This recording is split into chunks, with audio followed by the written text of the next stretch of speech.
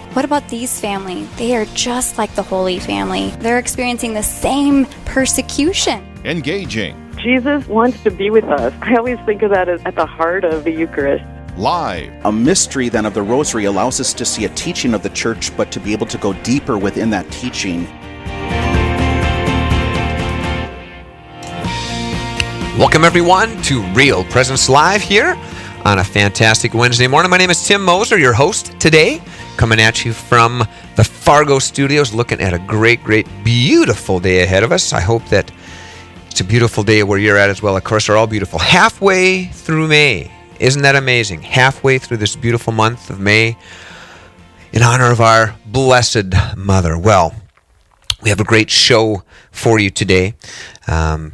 But as always, we begin with a prayer in the name of the Father, and of the Son, and of the Holy Spirit. Amen.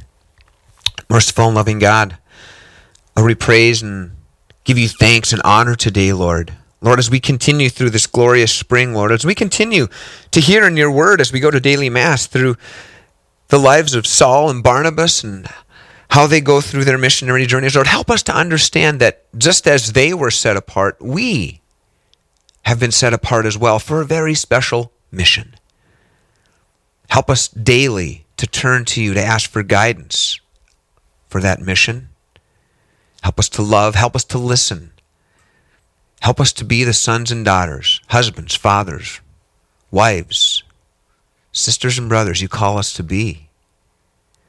Help us to always be your light in a world that needs it so much. We ask you to bless our guests, to bless Real Presence Radio and all the Catholic apostolates as we pray together in honor of our Blessed Mother for her intercession. Hail Mary, full of grace, the Lord is with thee. Blessed art thou among women, and blessed is the fruit of thy womb, Jesus. Holy Mary, Mother of God, pray for us sinners now and at the hour of our death. Amen. Mary, Queen of love and life, pray for us. In the name of the Father, and of the Son, and of the Holy Spirit. Amen. Welcome again to Real Presence Live. My name is Tim Moser. Looking through the window at a guy in the Shanley t-shirt, Aaron Breen. Aaron, how are you doing today? I'm doing well, Tim. How are you? Great. You're one of the thousands and thousands of Shanley alums. Yeah, that's right. So I have a question for you now. Did you think about when you put that shirt on, was it intentional or was it just the t-shirt on the top of the pile this morning? It was kind of intentional. It was. Okay, good. Mm-hmm. Sometimes I'm intentional. Sometimes it was the one at the top of the pile, right? Now right. You go. Right. Cool. Well, Aaron, why don't you preview our show today for our listeners? Absolutely. We do have a great lineup for you this morning. We know that God created the earth and gave us the land to care for it. But what happens when we try to do things on our own? In this first hour, Paul Heiberger, who is actually coming up here, will seek to answer this question. Also, we will have Father Kyle Metzger of the Diocese of Fargo taking your questions about the faith during Straight Talk. He's very easy to talk to and very knowledgeable about the faith. Please call in with your questions, whatever you may have on your heart. Then in the second hour, we look forward to hearing about two cousins whose creativity and independence sparked a new project they're working on together. We'll talk with John and David Stockman and how they started a new project, and we'll preview an upcoming conference. Also, we know there's a special bond between a mother and a child, but what does that bond truly look like? We'll talk with Emily Leadham, the Director of Marriage and Family and Respect Life in the Diocese of Sioux Falls, on how the mother and child grow closer together. All this coming up on Real Presence Live. Right back to you, Tim. Hey, thanks so much. I appreciate that. All right. Well, that sounds like a great show. So let's get into it. We are having our first guest. We're joining him, Paul Heiberger. Paul, welcome to Real Presence Live. Good morning. Wow, so good to hear you. So, Paul, tell us, where are you coming to us from today? Where do you live? Okay, I live on a farm northwest of Sioux Falls, South Dakota. Okay. So, okay. Yeah. That's great. That's great. Yeah, I tell you, South Dakota, beautiful country down there. My wife and I, we drive down to see our daughter in Denver, and tell you what, we said if there were, North Dakota's wonderful, we love it, but there's certain aspects about South Dakota, especially when we might be, say, 10 below in Fargo, and down there in Sioux Falls, you might be 15 or 20 above. We kind of go, might not be too bad, or probably even better when we're still down in the 20s and teens, and you guys are in the 50s, right? That's nice. But anyway, that's great. I grew up on a farm myself, Paul, so that's great. But tell us a little bit about the beauty of farm life and how it's affected you and your faith. Okay. Well, farm life has given me a connection with God, through the soil and through the livestock that I take care of. And really just how these, mainly in the animals, how they need to be nurtured and taken care of. Mm-hmm. And that's true with animals and people as well. So it's easy to, on a very simple basis, connect with baby calves and baby pigs or something that's hurt, and then and to grow that and bring that to people, because it's such a simple thing. And really, farming is all about life. Everything that we do, we're trying to grow life out of the soil and create new life in the way God has given us. Mm-hmm. Well, that's so true. I love that analogy to life, Paul, because obviously, everything, God created life in all its forms, right? And I can't help but think about being stewards of the land. Again, being from a farm myself, the farm. I should ask you this, Paul: are you on a family farm that you've had for generations, or is it something that you just bought? Tell us a little bit about the history of your farm. Okay, so the background is my father was raised on a farm in the 30s and 40s, and things were tough back then. And then so he actually went to town and got a job, and then he moved us back out to the country in 1973, and I was about 10 years old. Mm-hmm. And so then I wasn't from the farm, so it was probably different for me than for others. And okay. just to learn how to farm kind of by myself in ways, making a lot of mistakes. And so yet kind of learning to live with those. And so it was a uphill struggle at times, but it's been quite a blessing, especially as I get older and started realizing at first it's more of a business attitude, but as I get older, I've been really coming to the realization of what we're doing out here and maybe more so of what it is that we should be doing more so. Just the connectivity with the land and the animals and God is just, slowing down enough to do that as I get older. And so my farm is a livestock farm, and I have 6 children. And in that, they got a lot of good stuff from being on the farm. They got to work with their hands, and it's fun to sit around and listen to them. They got lots of stories. They're all in college or out of college and starting families now of their own. But it's fun to hear some of their stories when they're younger about, the hard day's work that we did and things like that. So I think it drew them close to the soil, even though none are here farming with me now. They're either married to someone who's going to farm, or really there's 3 of them in the medical field. Mm-hmm. And so I think it's just that nurturing aspect maybe came through to them. Exactly. No, that's true. We're talking with Paul Heiberger here about the beauty of farming and how it influences our faith. I've heard it said many times, and I think it's true, that the biggest gamblers in the world are farmers. And of course, that's from a secular point of view. Maybe we would say it takes a lot of faith and trust in God in any area of our life, but I think it's especially true in farming because there's so much on the line every year. You're putting literally thousands and thousands of dollars of your money into the ground or into these livestock, hoping and praying that God will give you a return on that. Talk to us about how your faith enters into that, Paul. Well, Tim, that is so true.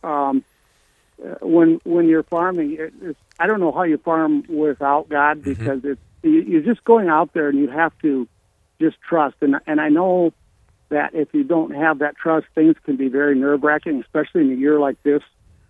So much anxiety out here because we're so far behind in our planting, and it's rain coming, and it's just in talking with people. It's like, well, you just have to trust that this is the Lord's will. He controls everything, right? So this is just what you have to do. But you're correct, and it's like we get so much money wrapped up into farm ground and livestock, and trusting from day to day that we'll have grass for the cattle, or in a drought or a flood, or just in our farming practices and things like that, how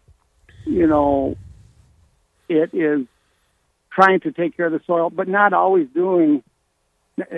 accomplishing, and then there's the struggle, and that's like, you want to do, but then you get caught up in that of like, okay, but I can make more money doing this over here. So there's always that struggle, which is true for no matter what job you have, of long-term and short-term things, that farmers have to make all these decisions, about finances, about short-term finances, what's best for the land, what's best for your family, what's best for people long-term, chemicals that we use.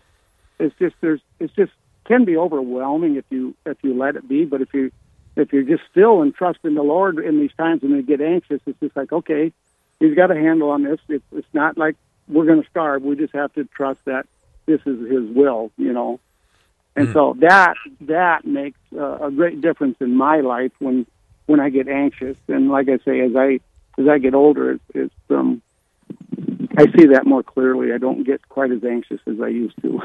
Yeah, appreciate it. We're talking with Paul Heiberger from South Dakota about the beauty of farming and faith in God. A couple things come to mind when you say that, Paul. Talked about the anxiety and stress, and certainly everyone feels some level of that in their lives. I've heard, in the last 10, 15 years, the farming community, there's farmer suicide rates are up, all this kind of stuff. And you talk about that. That's key because of the stress, because of the anxiety. But when we trust in God, realize that we're stewards of this land, even though you quote unquote own the land, that God owns everything. You've said that, and that's such a great point, Paul. And also that God calls us to be faithful, not successful. Be faithful, and the success will come from that. That takes a lot of faith, but I appreciate you doing that, Paul. Let's dig a little deeper into your family. You talked about how your kids have, they're out of the house, either in college or past college. What type of legacy do you hope they take with them, and what kind of things can we learn about our faith in God from farming and the farm life, Paul? Well, I think farm life will teach you patience, which is such a good virtue, to have with other people, and even with yourself, or in our dealings with the Lord. It's like we always want it right now, So you got patience. That crop will come, or okay, calving time, or this. Patience is a big thing. I think that you can get from farming, and a closeness to the land. It just it seems like the more dirt you get under your fingernails, and people in town are the same way. When you start gardening and things like that, you just feel this more closeness to God. You see the wonderful fruits that grow in your own little garden, or out in the field where we do things in a much bigger way, or in that baby calf that's born and is running around bucking and kicking when he's just a couple hours old, and it's just the miracle that life is, really. It's the great part about it is you really never get tired of seeing that. If you slow down enough to look at it and say, wow. Isn't that it's just amazing. I love this time of year because all these baby calves, and when we used to have pigs, it's just birth and new life is exciting on the farm. And whether if you're a cropper, it's that good crop of corn or beans or wheat or whatever it is that you do that you grow it for the Lord. And if it doesn't come about, you just have to be patient and say, well, there's always next year. I mean, there's many years, and this could be one. We're just not going to have a crop or a very small crop because it's in the hands of the Lord, So So true. Great points. We're talking with Paul Heiberger about the beauty of farm life and the faith it brings. Just before we started the show today, Brandon came in and showed me a video he just took this morning. It was great. He lives out in a rural area, and he had a video first of the chickens, then the rooster crows, and he pans over to the right, and you can see the sun just coming through the trees. He said it was actually shining on his boots, and so you see this idea of a new day, new life. One of the things that farming really does, it really gives us the seasons, doesn't? Every day is important. The seasons, fall, winter, spring, summer, the idea of the crops growing. We see this cycle of life in everything we do, and I think that really brings it home to us. At least it did for me in farming. Yes, absolutely. The changing of the seasons is it's just so. I love living up in the north because we do have a changing of the seasons. Mm-hmm. It's always that new, the harvest and the you talk about 20 below zero weather. It's all hunkering down for that, or preparing your cattle for that, getting them to the right spot out of the wind, and making sure they got feed for that day or another day with the storm coming. It's just all these different changes that the weather brings. And the beauty of spring right now, of course, everybody loves spring. I'm standing here and the birds are singing around me, and I'm in the pasture, and it's just, it's just quite a blessing to be able to actually receive that. This sunshine, which we needed so badly, it's just like it's beautiful. Yes, exactly. I'm sitting there thinking that people pay good money, Paul, to get to an environment like you and I lived in every day on the farm. Isn't that something? The peace, the quiet, the tranquility, the closeness to God, right? Exactly. Yeah, it's just you're just able to get so close to God out in the country. For me, that's I just love being out in it and enjoying it. There's my favorite thing to do is to go check cows in the pasture. We do rotational grazing, and it's just fun to go out there. And now the birds are nesting. There's duck eggs everywhere, and pheasant, and the new grass, and the baby calves. And you can just be out there, and it's so quiet. And it's just like you really feel there's a closeness to the Lord in that. And it's just like, that's. I hope that's something that everybody can have at some point in their life, or have that understanding of what that's like. The quietness of the solitude and the prayer that you can have, because everything is so quiet when you're out there. It's just, it's not a said prayer; it's just in your heart. Mm-hmm. Yep, I love it. That's great. Well, Paul, we want to thank you so much for taking time out of your busy day here in the morning to really help us to appreciate farming and faith. And I really think whether people are farmers or not, they can take a new appreciation to the simple things that God gives us, and the trust we can have in God, and the beauty that He gives us each and every day. Paul, thank you so much. Amen to that. All right. That's Paul Heiberger. Thank you so much, Paul. Appreciate it. Coming up next in a few minutes, it's time for Straight Talk with Father Kyle Metzger. Do you have a question for him you want answered related to the faith or things happening in the world around us? He wants you to call in and ask him a question. Plus, we'll hear from David and John Stockman about the goodness of homeschooling and how their creativity sparked a new project. Stay tuned to Real Presence Live. We'll be back right after this.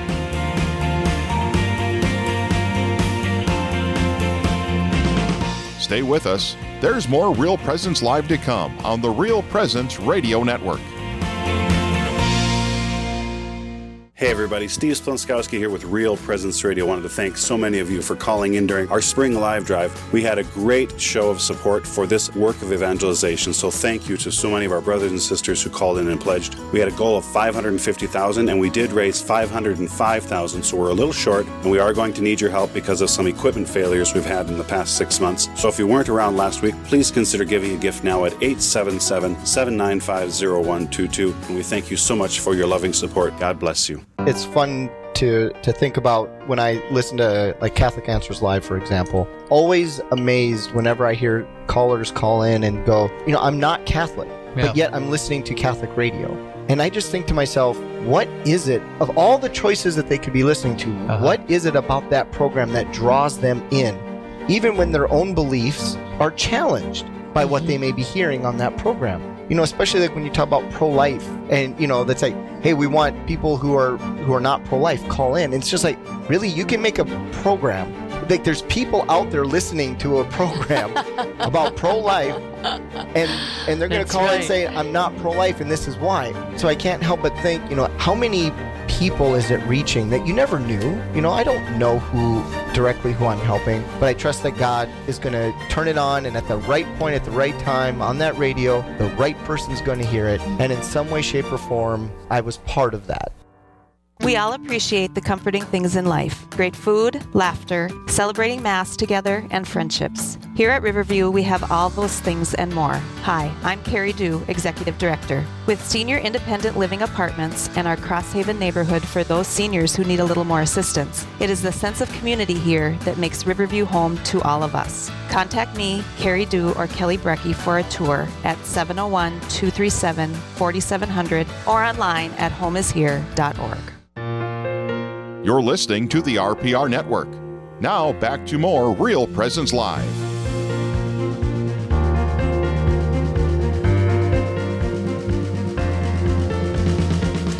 Welcome back, everyone, to Real Presence Live. My name is Tim Moser, your host today, coming at you from the Fargo studios. I'd like to thank Paul Heiberger. Last segment, talking to us about the beauty of farming. Oh, I tell you what, I grew up as a farm boy and brought back some great memories. There is a lot of trust that goes on, a lot of trust, and of course in all areas of our lives. But you're so close, and you're bringing forth new life, whether it's a plant life or animal life or raising your kids. It's it's amazing. So, thank you, Paul, for doing this. I appreciate that. Well, we got a few minutes here at 9:30. I want to remind you that we're going to be talking with Father Kyle Metzger. He'll be here for half an hour, answering your questions in a segment we call Straight Talk. And he's a great guy. You'll love him. He's very, very animated, very, very knowledgeable. So please get your questions ready. Anything about the faith that you want to talk about for Father Kyle Metzger in just a few minutes. I want to talk for just a couple minutes here about what I call my pivotal paragraphs in the Catechism. The Catechism of the Catholic Church, it's amazing, right? I mean, there's so many great things. And really, I suppose you could say every paragraph is pivotal, but I like to pick out a few that kind of are in touch with what's happening in the world today. Two things I want to bring our attention to. You've probably heard about these. Something called the Equality Act that is being put before the federal government. Now, it sounds like a great thing. The Equality Act. Everyone should be equal. Okay? The problem with it is it allows people to actually self-identify as things that go against objective truth, the objective truth of the human person. For instance, it would allow someone to self-identify, for instance, even though they are biologically a male, they could self-identify as a female and then have access to female locker rooms, female bathrooms, etc., etc. Now, of course, you look at that and you think, oh, that's kind of crazy. But this is where we've come in our society. And in the next few minutes, I'm going to tell you how I think that's happened. It's quite simple, actually. But if you just have a snapshot of it, it doesn't make sense. I'm going to give you the big picture, the overall picture of that. And I'm going to go up, and also then the other thing I want to tie it into is what's happening in the abortion industry right now.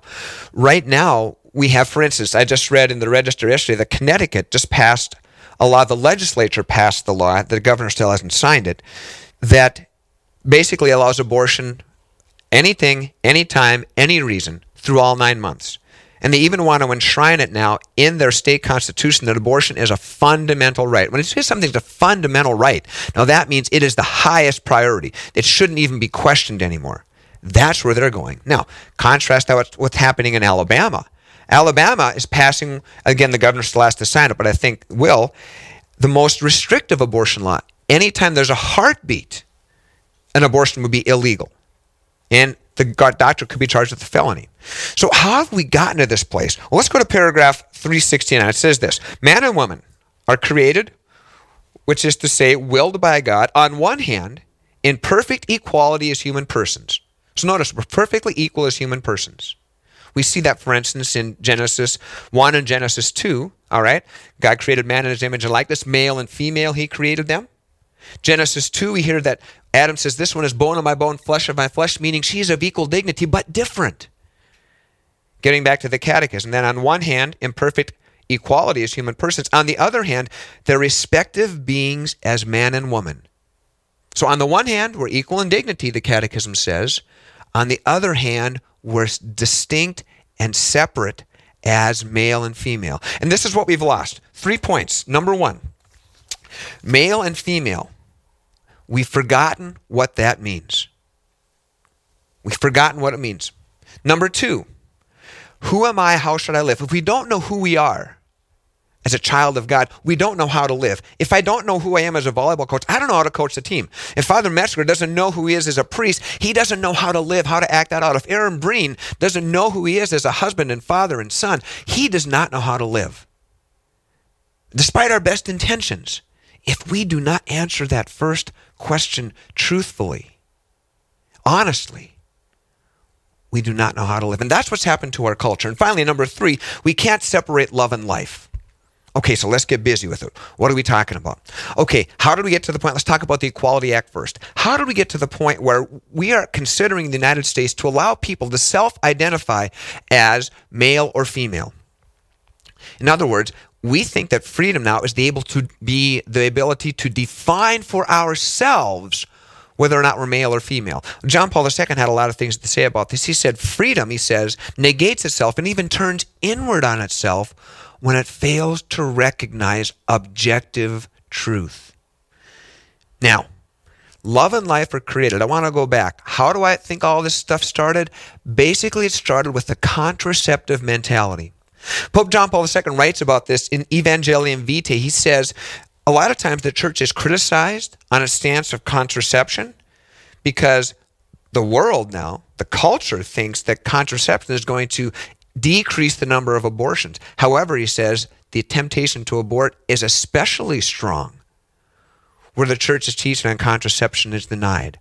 We've seen it happen in the United States, not just in the churches, who all fell from 1930 up into this day. Most every church accepts contraception now, but also in our government. Let me just lay on you just a little string of Supreme Court cases. In 1965, by the way, up until 1965, contraception was illegal in the United States, passed by Protestant legislatures in the 19th century. That's right. Protestants also said no to contraception. But in 1965, we invented a right to privacy. The Supreme Court did. And it was a right to marital privacy that married persons can now use contraception. But only 7 years later, under the concept of equal protection, we now extended that right to non-married couples. Because the non-married couple says, hey, if married couples can contracept, why don't we? And the court said, yeah, go ahead. And they said, this is the quote, if the right to privacy means anything, it's the right of a couple. Notice it's a couple. Notice it's still male and female at this point to choose to bear or beget a child. Notice now, beget a child, I get that. That's the contraception. But notice it says to even bear a child. Well, now we're talking about life. Notice how love and life, contraceptive mentality, and our ability to choose life are linked closely together. 1 year later, we have Roe versus Wade. And Justice Blackmun goes so far as to say, we do not need to resolve the question as to when life begins. What? We don't? Fast forward 20 years. Another Supreme Court case. What's happening here? It's looking back, reviewing Roe versus Wade. What does the Supreme Court say? We need abortion since we have contraception. Because for 20 years, people have relied on the availability of abortion if their contraception should fail. And they even went so far as to say, now get this, if the right to liberty means anything, it means the right to define for oneself. Notice, we don't discover the truth of the human person. Define for ourselves what? The meaning of life, the mystery of life, and the meaning of the universe. Now, of course, Vatican II has some great things to say about this. Gaudium et Spes, for instance, says, it's only in the light of the mystery of the Word made flesh that the mystery of man becomes clear. We don't define our meaning. We look to Jesus Christ for our meaning. And so we go on. So what's happened? We've accepted contraception for married couples, contraception for unmarried couples, abortion. Now we need abortion since we have contraception. You see? Justice Scalia, in further cases, Lawrence, for instance, in 2003, it legalized sodomy. He says, if we're not prepared to say that this one sterile act should not be done, he says, we're not going to have anything in place to prevent, for instance, same-sex marriage when it comes. 12 years later, we have same-sex marriage. And now we're going on to the idea of self-defining who we are as male and female. What's the point? We have forgotten who we are as male and female, made in the image and likeness of God. In our effort for quote-unquote equality, what have we done? We have blurred the lines. We have equality without distinction, which, of course, objectively is wrong. It can never be a harmonious society when we do that. It's just like saying, I'm going to make my own driving laws. I'm going to make my own basketball rules. We have cultural chaos. What's the solution? Come back to the teaching of the church. God defines who we are. God defined marriage and the marital act and the meaning of life. They go together. That is our way to true health and true happiness. So, there we go. The battle lines are drawn on this abortion issue too. I think it'll go to Supreme Court. But more than a Supreme Court ruling, let's change hearts and minds. Let's be loving towards all so that love and life may really, really be upheld in our country.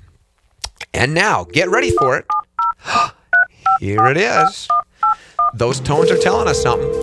It's time for Straight Talk. That's right, 1/2 hour, 30 minutes of your questions and your comments. We have in studio Father Kyle Metzger. Welcome, Father. Oh, good to be here, Tim. Good to be here. The poor guy, he was just going to take a little drink of water. I know. Hey, you're he throws me on the spot. I'm here, ready to go. I love it. I love it. So Father Kyle Metzger is here. Of course, he was the parochial vicar at my parish, St. Andrewcum. Was that 1 year or 2 years? Oh, Father? I had 2 years there. Nice. 2 years. It seemed like just a few weeks. It was wonderful. Went by in a flash. And now, of course, you are the vocations director of the diocese. I am the vocations director. I'm responsible for all the seminarians of the diocese. So helping young men who are considering the call, and then once they have responded with a hearty yes, I see them through their many years of seminary formation. Wonderful. Also have something to do with the formation of permanent deacons too, I believe. Exactly.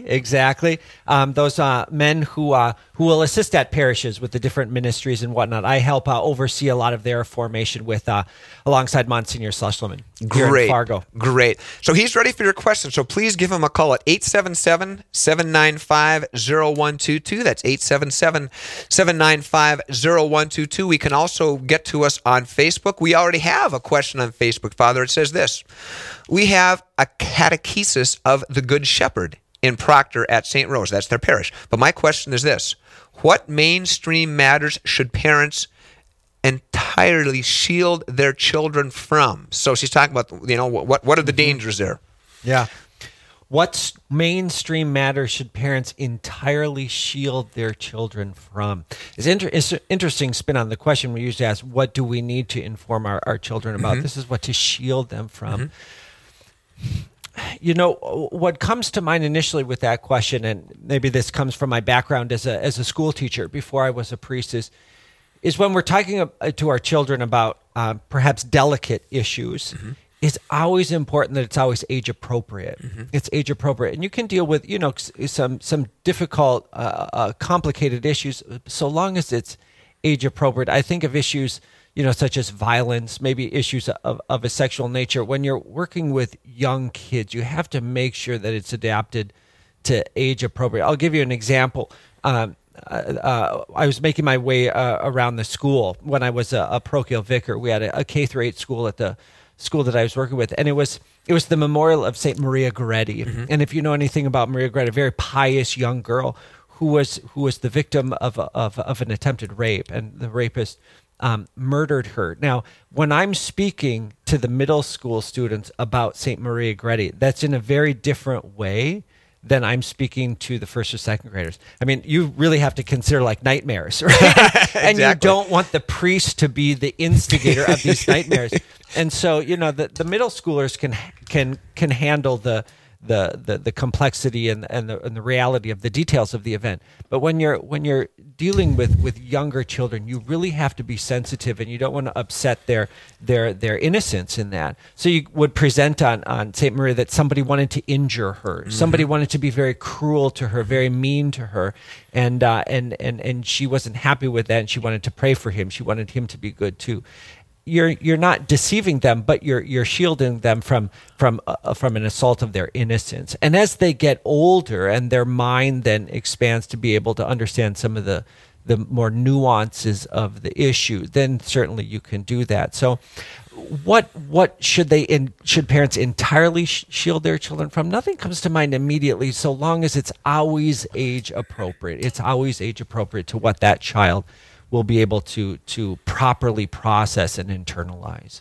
That makes sense. We're talking with Father Kyle Metzger here on Straight Talk. That makes so much sense, Father. In this day and age, I can see parents going, "Oh my goodness," because there's social media, there's all these kind of things.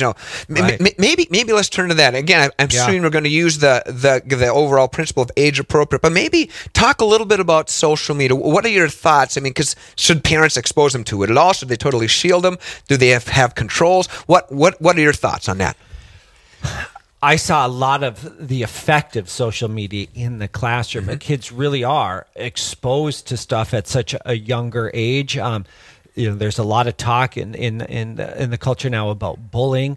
I think there's always been bullying in schools, but is it taking on a greater intensity, maybe being more vicious? It's quite possible, and perhaps social media is fueling some of that. So it's getting more difficult for parents to maybe shield and protect their kids than maybe in generations past.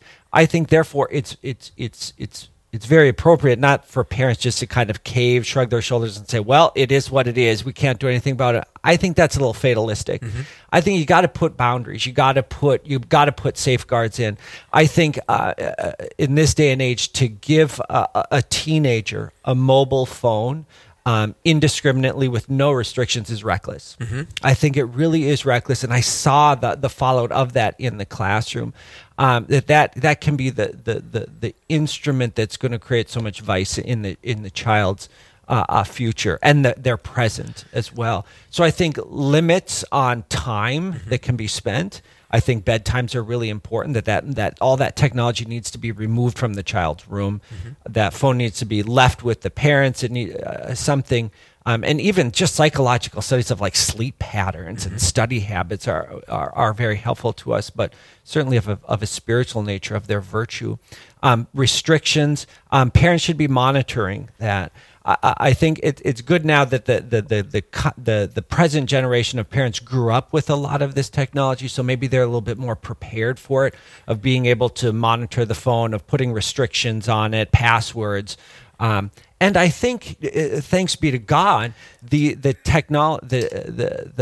technology industry is recognizing some of this, and I think to their credit, they are putting some of these benefits in the phone, and the new operating systems on some of the leading mobile phones are putting apps on their phone to be able to restrict times that apps can be used, the frequency that they can use. So I think we're starting to realize this isn't just kind of some crotchety old parents who are angry with technology, but it does need a limit on it. And I think the front lines of that has to be the parents in order to protect their kids from some of these things that they don't realize the damage it's going to do. That makes sense. We're talking with Father Kyle Metzger here on Straight Talk. I teach a college, as you know, Father, and so we had a rule in my class. I said, the phone, it's a great tool, but don't let it rule. Yeah, that's great. But because we know we can look up many great things. A lot of parents use it for looking up information on the internet, which can be great for, but then limit the social media and everything. Like you said, it's the parents are there and they have to have limits of control. Yeah. That's wonderful. I appreciate that. And also adding to the idea of the addictiveness or whatever. My wife and I, as you know, have a almost 2-year-old foster child now, and boy, when he starts looking at a little video on her phone, he doesn't want to let it go. I know. They just want more and more and more, Isn't it? It was a startling thing in the classroom that I witnessed. The kids could be absolutely wired. After recess or whatnot, they are just bonkers, right? The moment I put on a video, it's like a trance. There's something about that screen that just lures people in. It can take the most wild class and subdue them. Now, there could be certain advantages to that, but boy, you got to be careful with that. And as you said, there really is an addictive quality to that it's going to be easy just to give the kid an iPad on the road trip, and you know what, it probably will be a peaceful road trip, but is there a consequence to that? Is there a cost to that? I think there is, and we're seeing kind of the delayed social skills of kids, of social interaction. You walk into cafeterias during lunchtime, and all the kids are on their phones and they're not talking to each other. It's kind of sad. It's kind of depressing, and so it does have that addictive quality, and we have to kind of consciously work against that. We're talking with Father Kyle Metzger here on Straight Talk. Give us a call at 877-795-0122.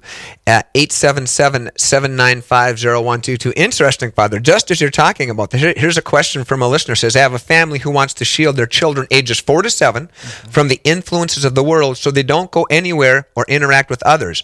Are there benefits of this, or are there dangers in being so isolated? I want to shield them from everything.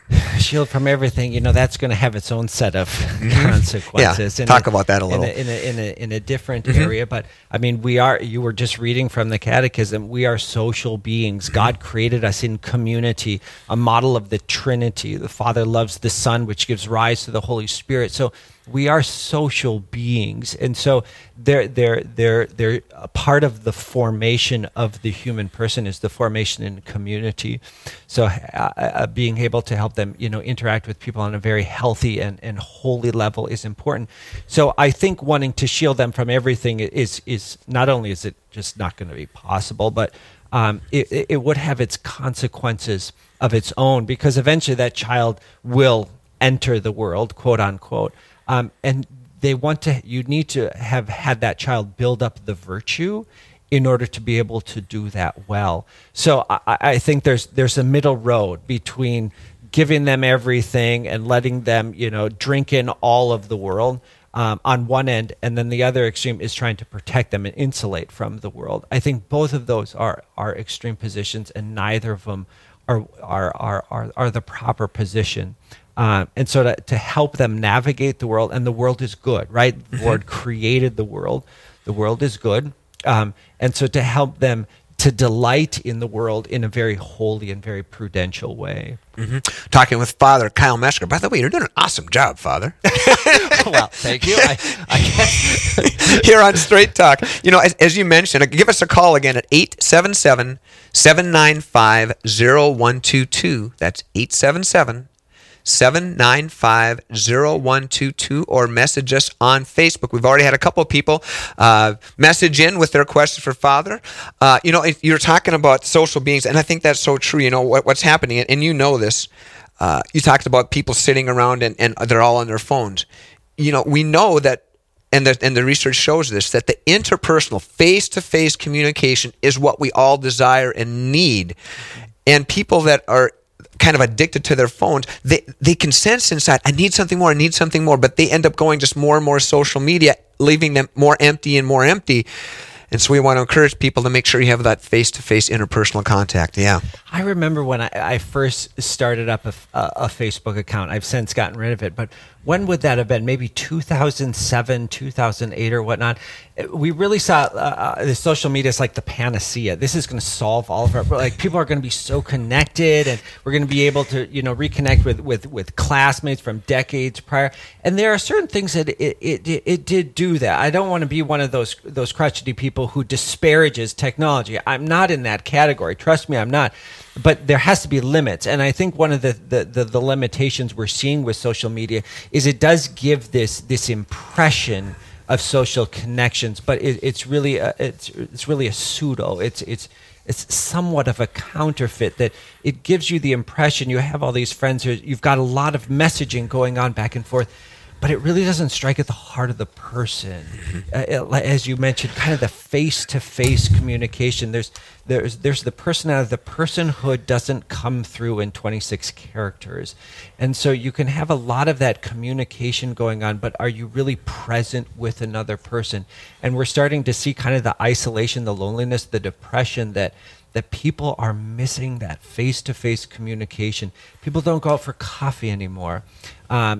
People don't just quick grab breakfast, or quick lunch break, like meet up with somebody else. We're losing some of those just basic human interactions, and I see them in the schools, right, at the very youngest ages, and I think we need to consciously work against that, to say, yes, it would be more efficient to do it this way, but I'm going to meet up with somebody else and we're going to kind of do it in a more human way, actually. Be human beings, not human doings, right? Exactly. Exactly. Talking with Father Kyle Metzger here on Straight Talk. Please give us a call at 877-795-0122, 877-795-0122, or Facebook messages. A couple things still come to mind, Father, and this time we can move on. You talked about bullying earlier.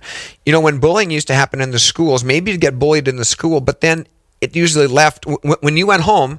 Well, now it's 24/7 because you get bullied all over the place. There's no escape. It is. And I think one of the things I think that is fueling it too is the interpersonal ability of it. That, like you said, back in the day, you had to face the bully and the victim on the playground. You had to look at them, and you needed to, and you had the ability to see the pain that inflicted, and then that affected you. It caused to say this went too far, okay, with words or physical interaction.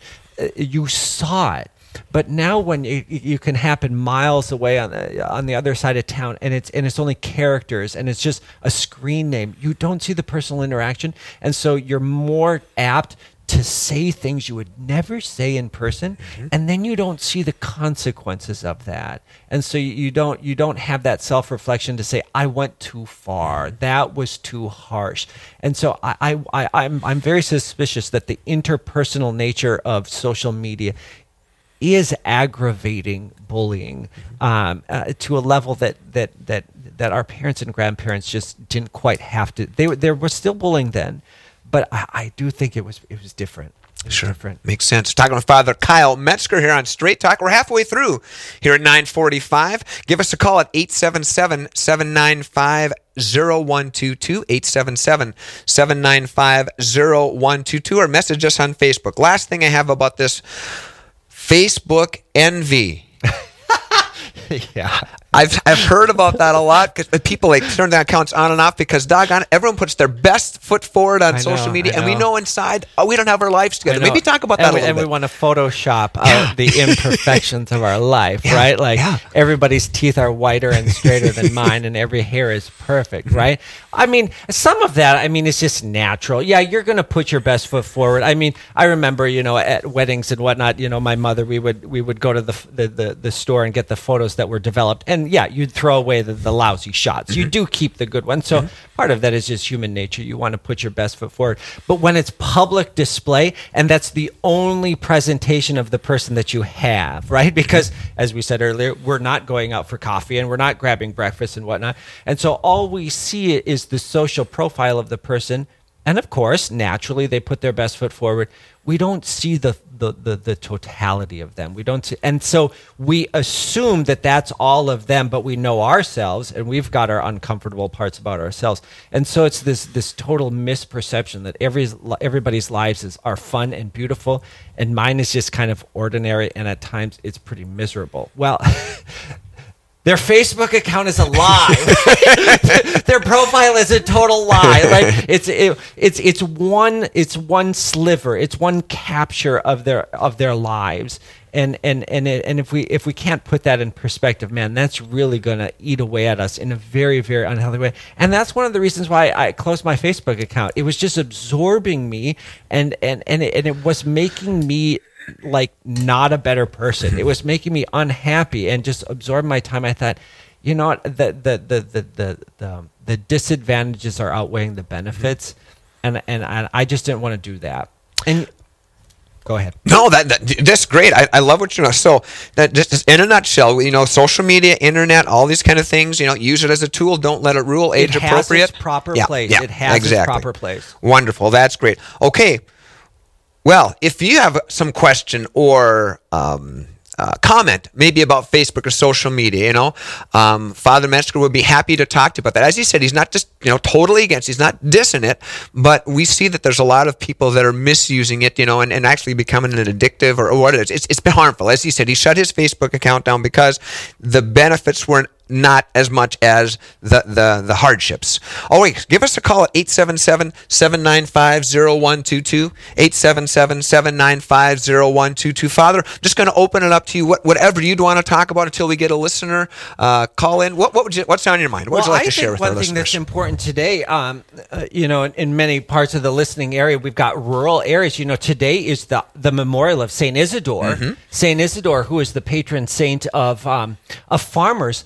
One thing I've heard, I was ordained 4 years ago, so I don't have a lot of experience with ministry, but I've heard veteran pastors talk about kind of the loss of rural ministry, of like priests coming out to bless the fields. It's this time of year where it's springtime, planting season, and so talking about the intercession of the saints, particularly Saint Isidore, patron saint of farmers, to bless the fields and to ask for an abundant harvest and whatnot. So it's his feast day today.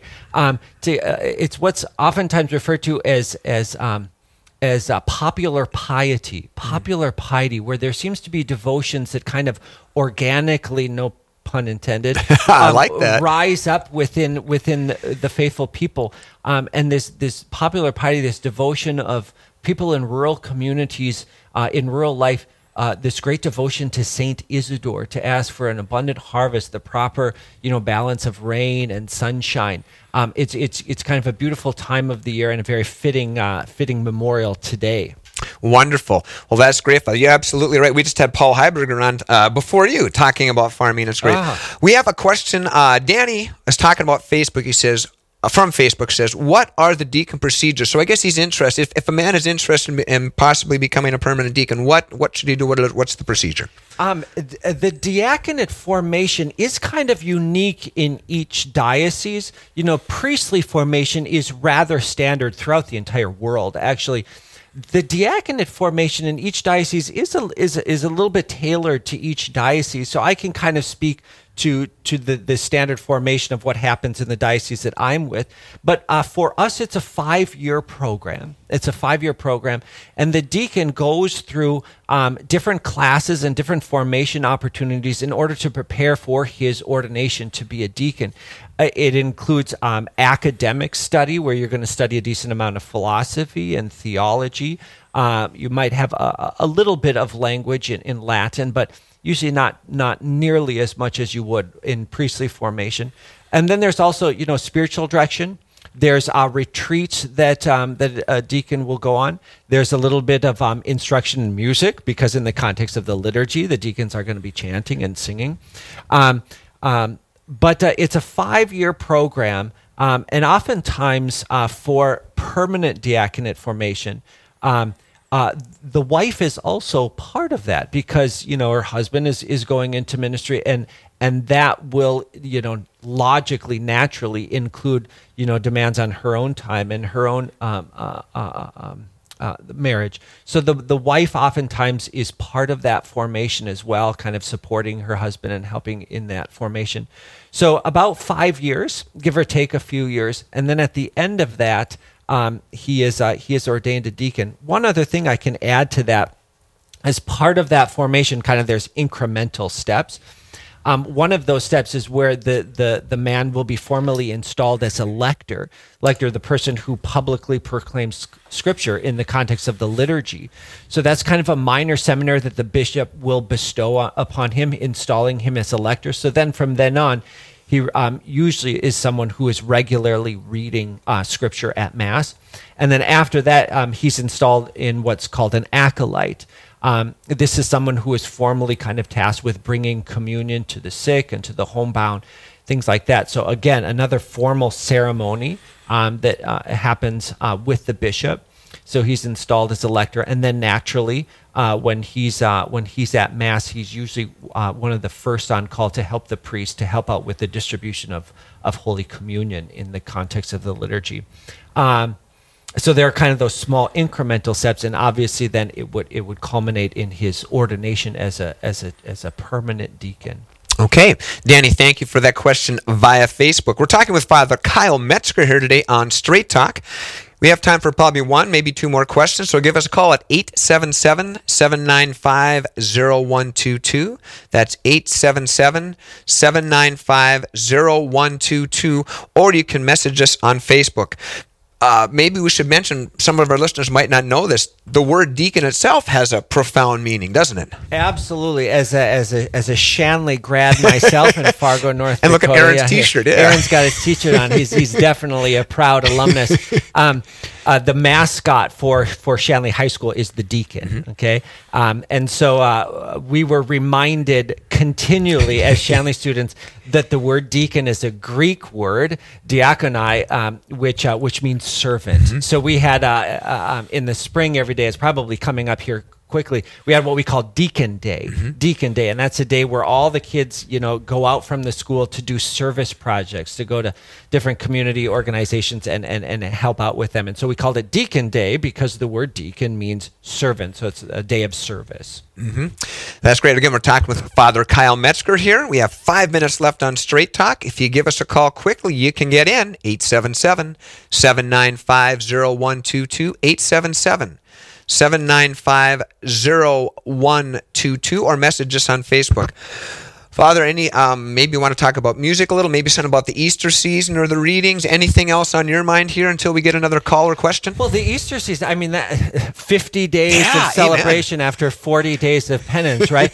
But one of the things that I think, I mean, there's so many beautiful things about the Easter season, but one of the things I do love about the Easter season is daily Mass. The first reading in daily Mass is always read through the Acts of the Apostles. I just love the Easter season for that. Every day you're working through the Acts of the Apostles, which are the earliest years of the life of the church. So you really see the power of the Holy Spirit in like these mass conversions. We're talking thousands of people are baptized in a day. You see the workings of the apostles. We're at the point now, we're about halfway through the Acts of the Apostles. We're now, Paul kind of takes the spotlight. Previous to that, the first half of the Acts of the Apostles is St. Peter. And then now kind of St. Paul comes in. We're right in the midst where we see his conversion. I mean, this major numero uno persecutor of the early church has this incredible conversion and then becomes the number one promoter of the church, seeing him traveling around what at the time was the known world. And so I just love daily Mass during the Easter season, because that first reading is always just these major events that were happening continually in the early church. And I just think it's a very beautiful, dynamic readings in the church. So true. Talking with Father Kyle Metzger here. Give us a call, 877-795-0122, or message us on Facebook. And one of the things, you hit the nail on the head there, Father, about the Acts of the Apostles. One of the things that always amazes me, too, and it's good for us, right, just to see that even though post-resurrection, post-Pentecost, right, the Holy Spirit is with us here in the Acts of the Apostles, as Acts chapter 2 is the the coming of the Holy Spirit. They still have problems. It's not like their life is. Did they have problems ever? Oh my goodness! What we oftentimes fail is the earliest the apostles, the earliest fathers of the church, they had no nets. They had no creed, right? There's nothing to catch them, like to say, well, the Trinity, well, it's the Father, Son, and the Holy Spirit. No, that was a debated topic in the early church, the three persons of the Trinity. Who is Jesus Christ? Is he God? Is he human? Is he both? Like, these were major questions. So the things that we take for granted that seem so obvious were completely not obvious. And that's what we see in these early years of the church is, quite frankly, these arguments, okay? They were literally arguing at each other, at times literally coming to blows, of trying to make sense of the scripture. And I mean, even the Bible, they didn't have a table of contents. They didn't have a nicely bound book. They were just literally letters that were getting passed around. And so trying to make sense of Jesus and what he said over centuries, it was formulated into creeds and doctrines and dogmas. But in those earliest churches, it seemed up for grabs. And so, there were a lot of debates. There were a lot of controversies in the early church. We see many of those in the Acts of the Apostles and the earliest writings of Paul. That's so true. And of course, what always is such a great comfort to me, Father, is even through all that, right? The Holy Spirit is leading. Even though we didn't have the Bible for 400 years, even though we had all this, as you said, these dogmas were not hashed out that we take for granted today, the Holy Spirit is still moving. We have about 30 seconds, maybe just your closing comments. Jesus Christ meant it when he said, I will be with you until the end. Or Peter, you are a rock, and upon this rock I will build my church, and the gates of hell will never prevail against you. He meant that. He meant that in a very real way. And so when things are rocking, we know the Lord will guide us. He is the head of our church, and he will never let us wander into error. Father Kyle Metzger, you have done an extraordinary job here this half hour. Thanks so much for being with us. It's a delight. It's always good to see you, Tim. All right, sounds good. Thanks. That's Father Kyle Metzger. Thanks for being with us for this 30-minute whirlwind on Straight Talk. Thanks for all of you who called in. Thanks for all of you who messaged in as well. Up next, we have David and John Stockman. They'll share their creativity from homeschool learning, how they started a new project, and how they will preview an event coming up in the St. Paul area. And later in the show, stay tuned to hear about the local events coming up in your area during the 10-minute tour. We'll be right back. You're listening to Real Presence Live.